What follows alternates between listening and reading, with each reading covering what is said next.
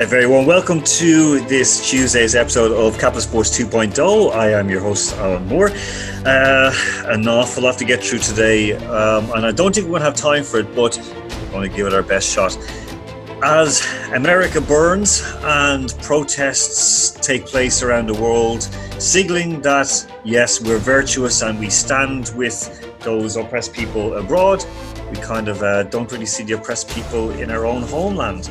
And of course, in this age of social distancing, when people have to use their brain, it seems that those people who went out to protest in many places left their brains at home.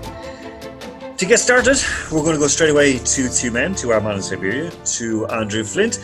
Andrew, there's a lot going on, and I really don't know how to get my teeth into it. Then as German football is, as we know, obviously in full flow at the moment. They've restarted reasonably successfully on the basic COVID-19 preparation front, and we've seen a number of players. We've seen Marcus Thuram at Gladbach. We've seen Jadon Sancho reveal a message on his shirt.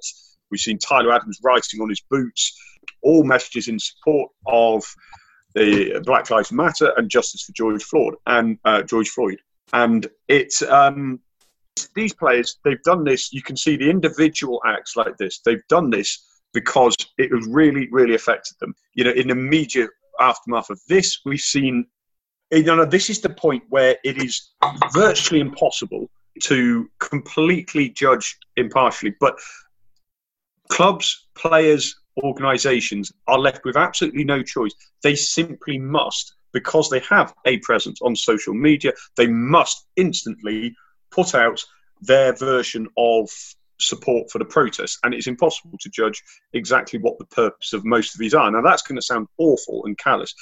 The track record of a lot of these organisations doesn't tally with their now sudden flowing support for what is quite obviously, patently, a critical issue in world sociopolitics, shall we say? And that's what doesn't. On top of that, like, I mean, we've covered this before. Of course, on Friday night we covered this.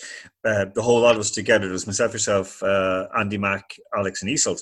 Alex has joined us now. Just one moment. You know, I'm looking at and something we've covered as well. The German Bundesliga, and when there were racist incidents in Germany, the Bundesliga did nothing.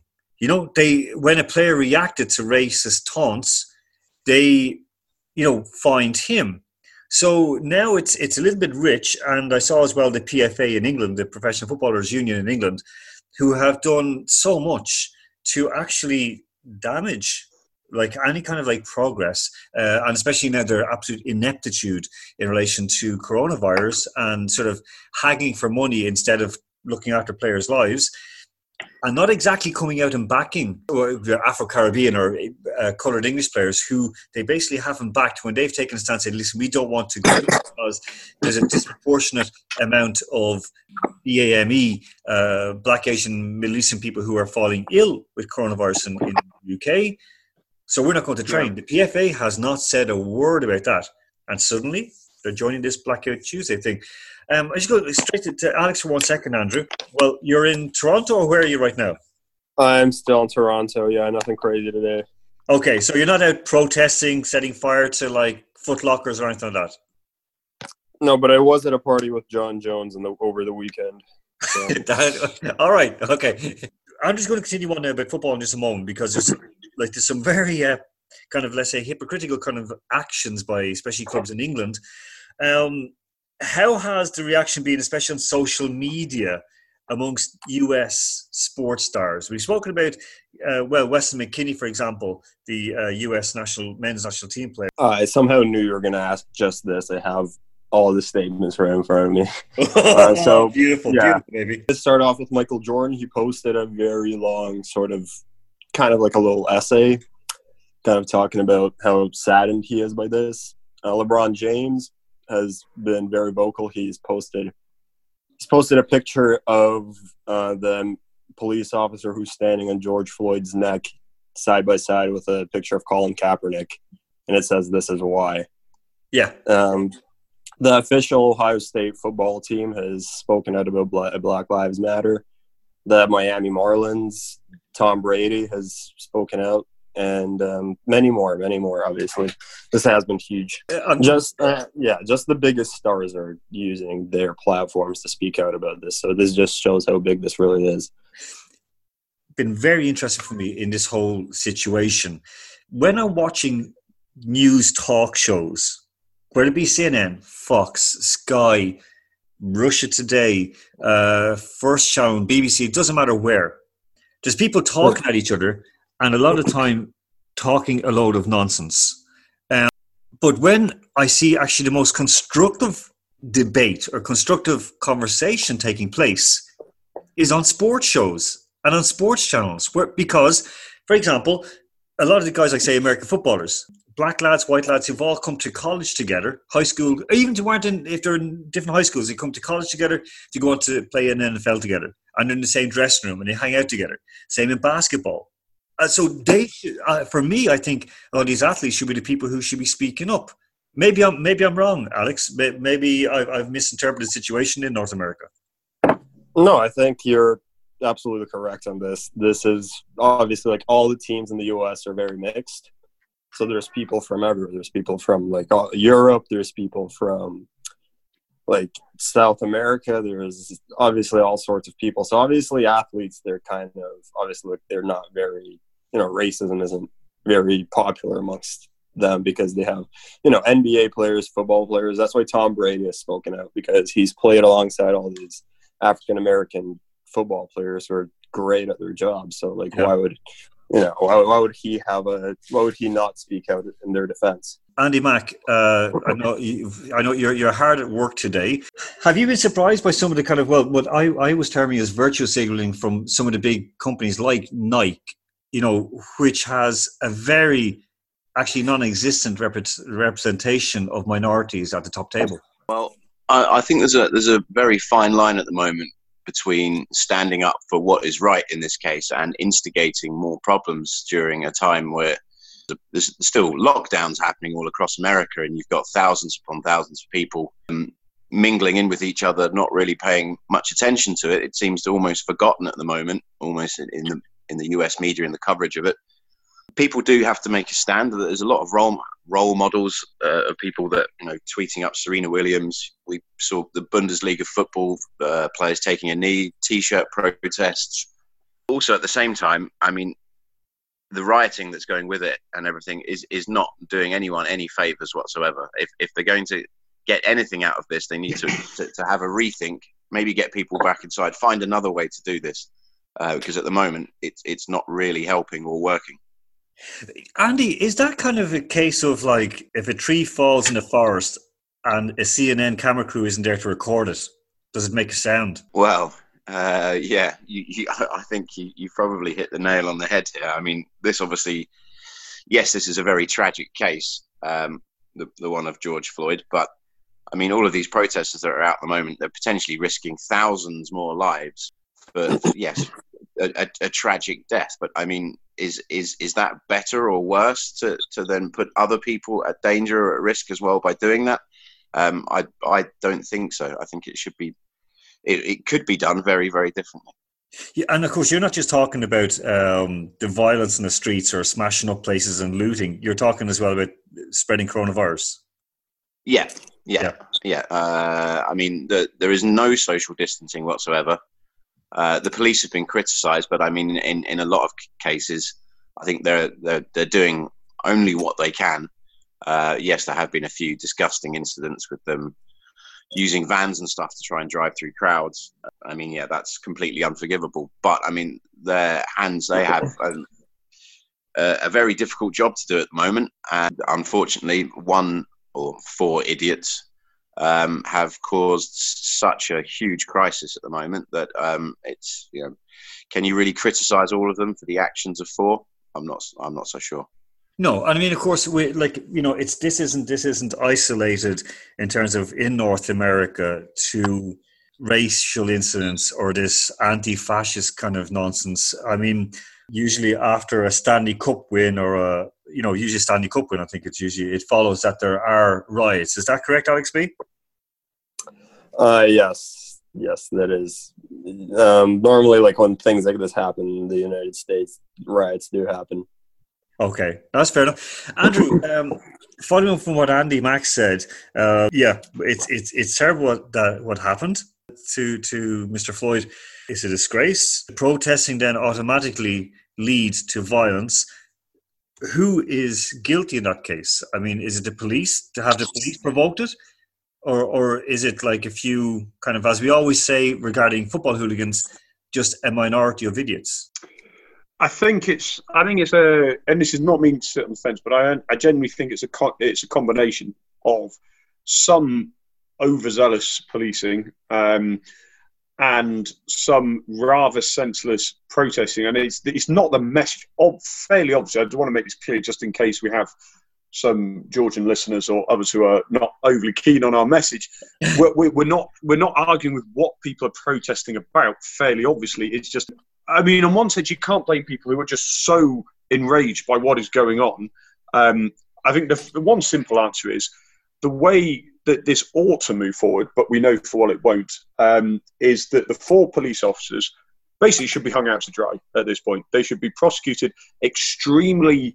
I mean, it's going to sound unfair, but they need a case needs to be made so that others don't need to be made in the future, so that the protesters at least say, well, okay, that's the sort of action in theory that the protesters ought to be content with. Well, I say content with. It's a long-term issue that needs to be dealt with, but in the short term, when we're talking about the riots here, that certainly would help, I think. But then you've got to also remember that these incidents that get filmed and are thrown around and go viral within seconds of police brutality, that's giving you a snapshot. And I'm not saying it is not representative, but the point is we don't genuinely know. Unless you really are on the ground in every US city, you cannot genuinely give us a full picture. There are pictures, there are examples I've seen of police standing politely while the protesters are being polite. There's once I saw a clip of a policewoman who came out, gave a hug to the nearest protester and said, the protester said, "Thank you for being calm," and the policewoman said, "Thank you for being respectful." There could be hundreds of examples like that, but they're not going viral because they don't grab your attention as much as firebombs, Molotov cocktails, and people volleying flares. It's impossible to get a full picture, and it's very easy to get swept along with when you see 2 or 3 pictures together on social media and make that the picture.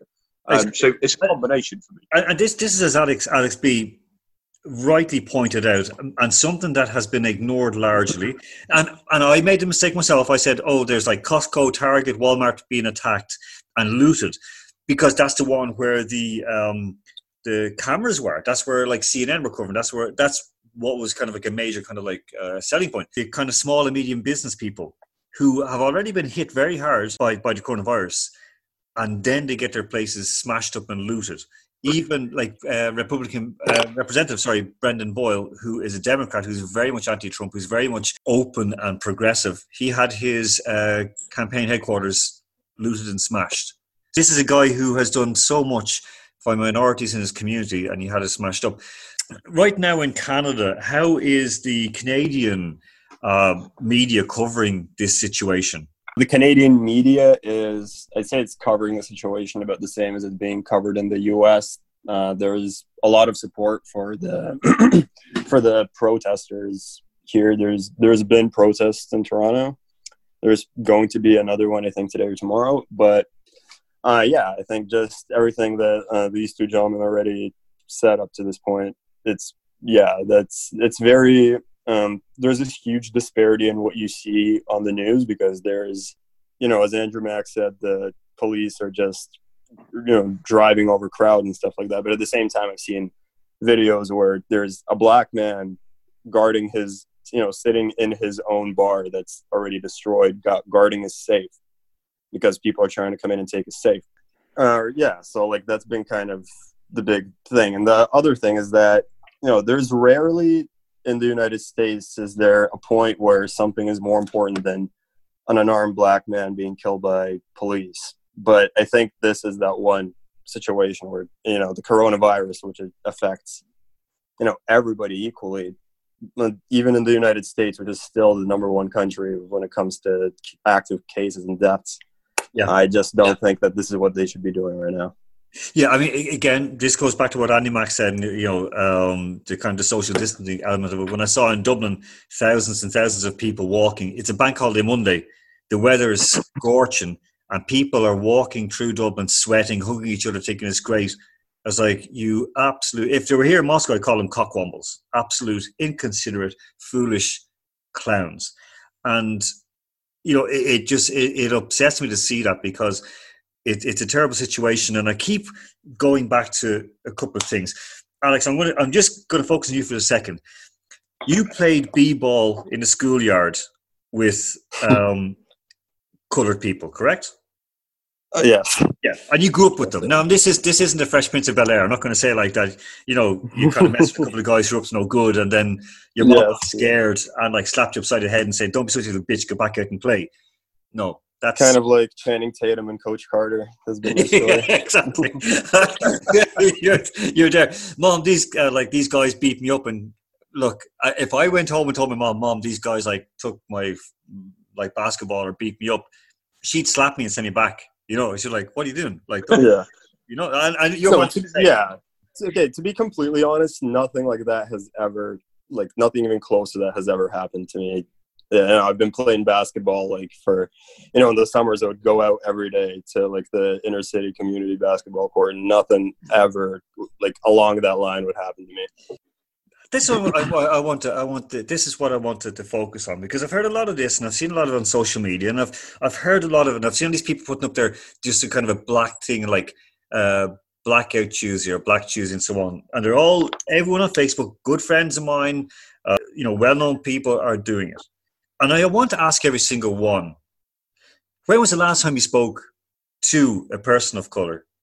When's the last time you did that? Or when's the last time you did and played a game of basketball?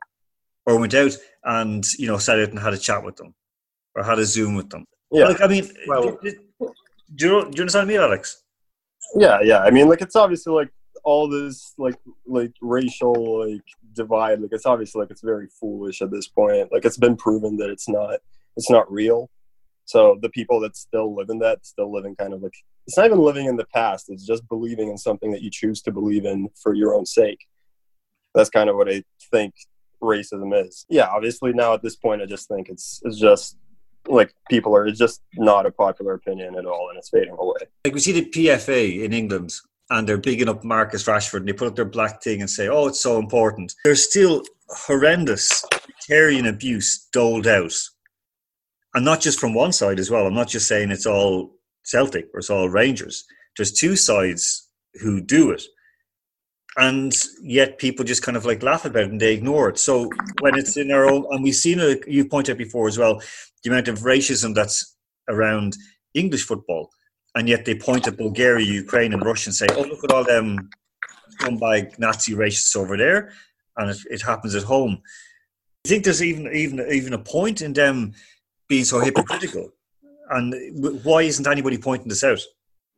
Well, it's all well and good when something like this happens, and everyone, like you mentioned, people that would never ever on any other given day go out and protest for black rights or Black Lives Matter or anything like that. But as soon as a tragedy happens, everybody rallies around and posts something. I mean, it's pointless. It doesn't really achieve anything, and everybody kind of forgets about it 1 month later and goes back to doing nothing.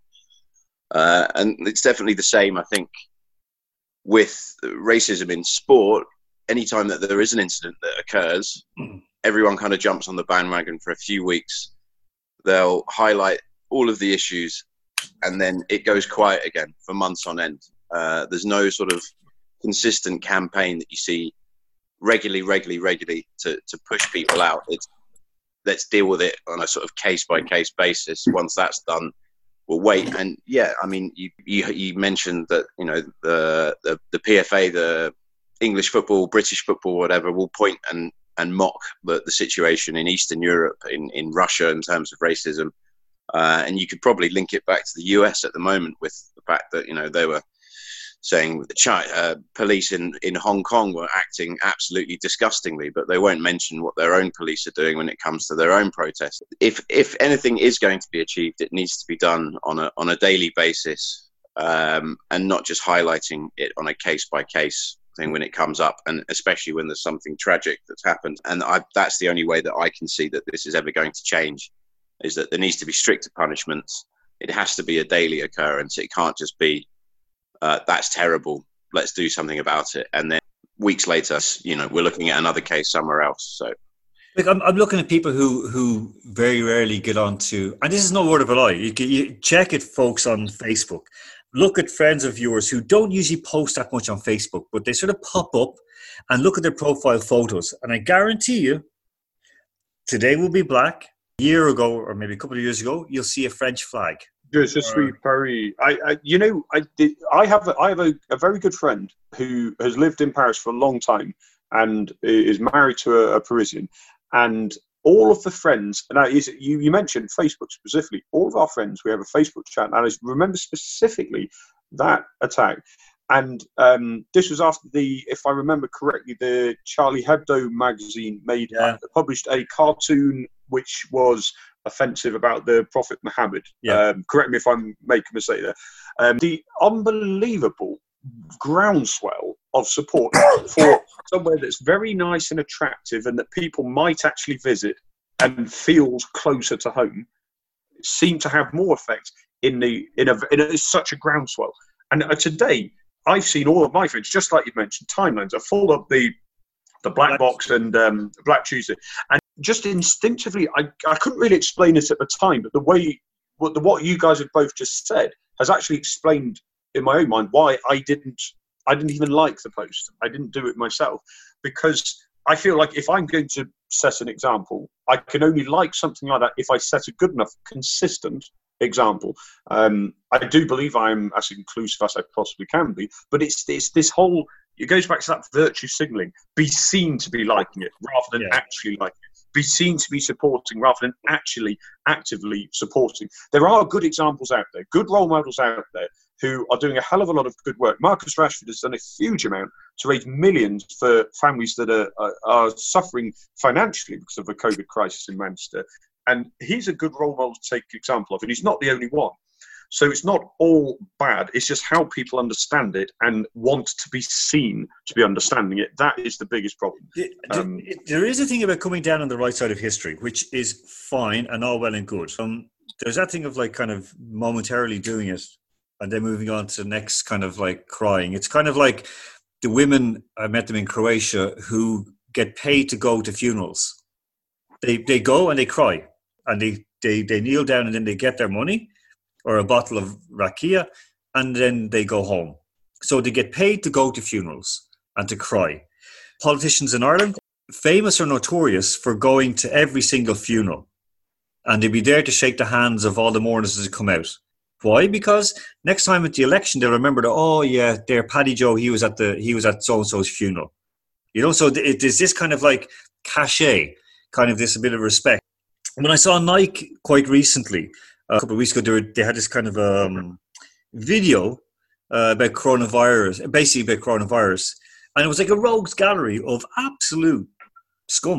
You know, Nadal, you've got Serena Williams, you've got all these people who were just like, oh goodness, I mean, have done everything to sort of kill sport, and then they're headlining it. And then today, Nike have upped their black square.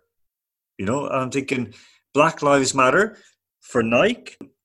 For example, with the Nike Origin project, they've been making sure that to be successful, they're pumping drugs into the veins of black people so they can run better, jump higher. There's a little bit of a distance there for me. Floyd Mayweather Jr., lovely man who kind of his fists have never met a woman that they didn't like, offered to pay and was accepted for Mr. Floyd's his funeral. Just seeing that Floyd Mayweather is giving money away just like that just shows you how bad the situation really is. But as I was saying, first of all, about Nike, I actually wanted to remind you that they are the official sponsor of Colin Kaepernick's campaign. So when this was already after he was playing football, this is when he already started taking a stand. That's when their rating. That's when that's when Nike, their stock started to go down because of that. Like all that started happening. Yeah. So like as you said, they're maintaining like a very, like all these big companies are maintaining a very interesting stance on this, because like they say they post all this stuff showing that they do care, but they don't really show it. Man, at the top table in Nike are like either Hispanic or African American or Asian or even Russian. Listen, before we go back to Andy Mack, because he's there busy pumping out the headlines for Russia Today. Alex, you were with John Jones at the weekend. I hope not in Las Vegas. I'm afraid it was in Las Vegas. So what happened with you and Big John? Like, the things about John Jones was that he's kind of been known as the guy that could have been the greatest fighter of all time by a landslide if he just didn't do half the things he did. He's kind of been his own enemy his whole life. And in the beginning of the quarantine, if you remember, he actually had a situation where he fired a gunshot. That's right. You told us about that, yeah. Drinking tequila in his car, right? And he got arrested for that. So the biggest things about him, I'm just going to say that the bad thing, or like the sort of, I don't know, I'm going to give you the mediocre news real quick before I get to the good news. So the John Jones, earlier today, yesterday, he started talking about separating with the UFC because after heavyweight contender Francis Ngannou destroyed his opponent and under a minute, John Jones wanted to fight Francis, but it's a very dangerous fight, so he wanted to get paid $10 million for that. Now he's a heavyweight, isn't he? Because John Jones is a light heavyweight champion. Yeah. So to make that fight, he would have to either go up or Francis would have to go down. Yeah, but he was ready to relinquish the title and go up if he were to get paid $10 million, which is insane in MMA. Conor McGregor doesn't get paid $10 million for fighting on one night. Yeah. So he wants the fight, but at the same time, he's ready to split with the UFC. He's been sort of in and out on a lot of these things, but he has been very vocal about the protests. And both him and Chuck Liddell, who's also a light heavyweight champion, but from a different era, they were both at different protests, kind of playing peacemaker, defending people's properties and just defending people being safe. Yeah. So John Jones was taking away spray cans from people who were trying to spray all over people's businesses. Oh. And right. That's the thing with John Jones. You never really know what you're going to get with John.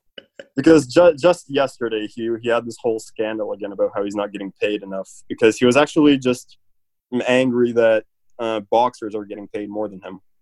Which is, again, I could see why he would make that argument, considering that he's never really lost a fight in his whole career and he's been around for... Yeah. But Chuck Liddell, too. I just wanted to mention Chuck Liddell, what he's been doing, because he's been in the middle of the protests. When people were getting aggressive, he would suppress them. He was kind of just making sure, people were safe, nobody was fighting, nobody was rioting, and nobody was looting. We've never been hearing about UFC, for example. He's been there for... I always think he's quite old, as in like he's in his 40s or something like that, but he's only 32. Yeah, he's still very young. Yeah, because he came into the sport at a very young age. He was the youngest light heavyweight champion in UFC history at 21 years old, I think. So yeah, that just Dana White, went on record saying that John Jones is undeniably the greatest of all time. Now, if John Jones hadn't made those mistakes, like doing all those drugs that landed him all those suspensions, that made him miss really good years in his career. Yeah. The hit and run, like all those things that, all his legal problems that just keep coming, and now it's just been, getting even crazier for him. I don't know what he's going to do, but, I hope he does well for himself. At least it shows he's taken a community leader role by, I've seen it where people have reacted or been out with the police and they've stopped these people from, for example, breaking up concrete slabs to use as missiles. There's been videos about people who are not peaceful at all. There's been I saw a video where there are 3 police officers, 2 men, both above the age of 60 clearly, and a middle-aged woman. And now there's this crowd of 20 or so young men that were just pushing them down and kicking them and just screaming at them and stuff like that. Yeah. And then they were very proud of what they did, that they just beat up 3 police officers. But it's okay, these are pretty much 2 old men and a middle-aged woman that both have to get that, all of them have to go back to their families and talk about that. So I've been very, kind of happy to see all these, mixed martial artists and professional fighters and, you know, legends of the sport come out and just play peacemaker. They're just, you know, not fight anybody, just make sure people weren't fighting, because, you know, people know who they are. You know, you don't want to be fighting John Jones. Yeah, sober or drunk or drugs or no, never. Drugs. You don't want to mess with. Listen, this is the guy that beat, you know, this is his own words, he beat Daniel Cormier after a weekend of cocaine. Andy Mack. Which is, I think, one of the greatest quotes, sorry. For sure. Andy Mack, after a weekend of cocaine, what could you beat? An addiction. Sorry. Listen, Andy Mack, I don't want to put too much pressure, because I know you are Megan at the moment. Keep saying Jackson. You know, from you looking to news at the moment, what stood out for you in terms of like sports reaction or sports clubs or people's reactions to the whole situation? It's a difficult one. You want to support your black players. You want to make sure that they have the relevant support, and make sure that within your own institutions, organisations and clubs, that these kind of things aren't happening and that they're not alone. I kind of expected the reaction to be a little bit bigger. It's a difficult one, because it's situations like this, I think, where athletes, sports stars or whatever, actually then turn around and speak out. So you've got the likes of Lewis Hamilton saying that he stands alone in Formula One, etc. It's like, well, why haven't you been saying that for the rest of the year or for your whole career? Why aren't you making a bigger deal out of it when tragedies aren't happening? Why does it have to be now? Why does it take something like that to trigger such a reaction? Why aren't clubs doing it all the time? And it kind of rolls back to what I said before. And I think if they did that all the time, there would be a greater respect and greater appreciation. But at the same time, are you then also highlighting an issue that people will get fed up with or get angry about, or might not be, you know, for people that are racist, or look at it and saying, why is there so much focus being given to this and not something else? So it's a vicious circle where I think you can do too much and it will have the same effect as if you do too little. And that's just unfortunately the way of the world. I did expect a bigger reaction, to be honest, but it's such a difficult topic for so many clubs. And obviously now that football, especially in Europe, is such a mixed bag of cultures and people and skin color and languages, there is always going to be this kind of difficulty in getting the balance right, to making sure that people grasping onto the idea that this is racism. Actually, no, it's not. Sometimes it's just the fact that people don't know. You know, they're not caring enough. They're not maybe looking out for something. And just because one player thinks that they're maybe being neglected or something, they automatically think that it's because of their skin color or because of their culture. It's so difficult for clubs to make a proper stand on it. And so I think it's kind of down to those individual stars to make sure to make their voices heard, and certainly get the younger generations of children who are watching them and learning from them and looking up to them to encourage them to stamp it out and for the next generation of sports stars and, well, just everyone effectively across every community around the world. Andrew, you got 10 seconds to convince me why Russia is not instigating this racial strife in America. I would say it's quite a stretch to say that Russia is able to create centuries of instigated, institutionalized racism and lack of leadership. Alex B, is Russia behind this? And if so, how is it? Sir, is this a quiz question? Or You've got 10 seconds to say why, yes or no. I was just, yes. Russia's behind it. That's okay. Andy Mack, Russia's behind it? I've never heard anyone Russian called Derek, so I'm going to say no. Okay, all right.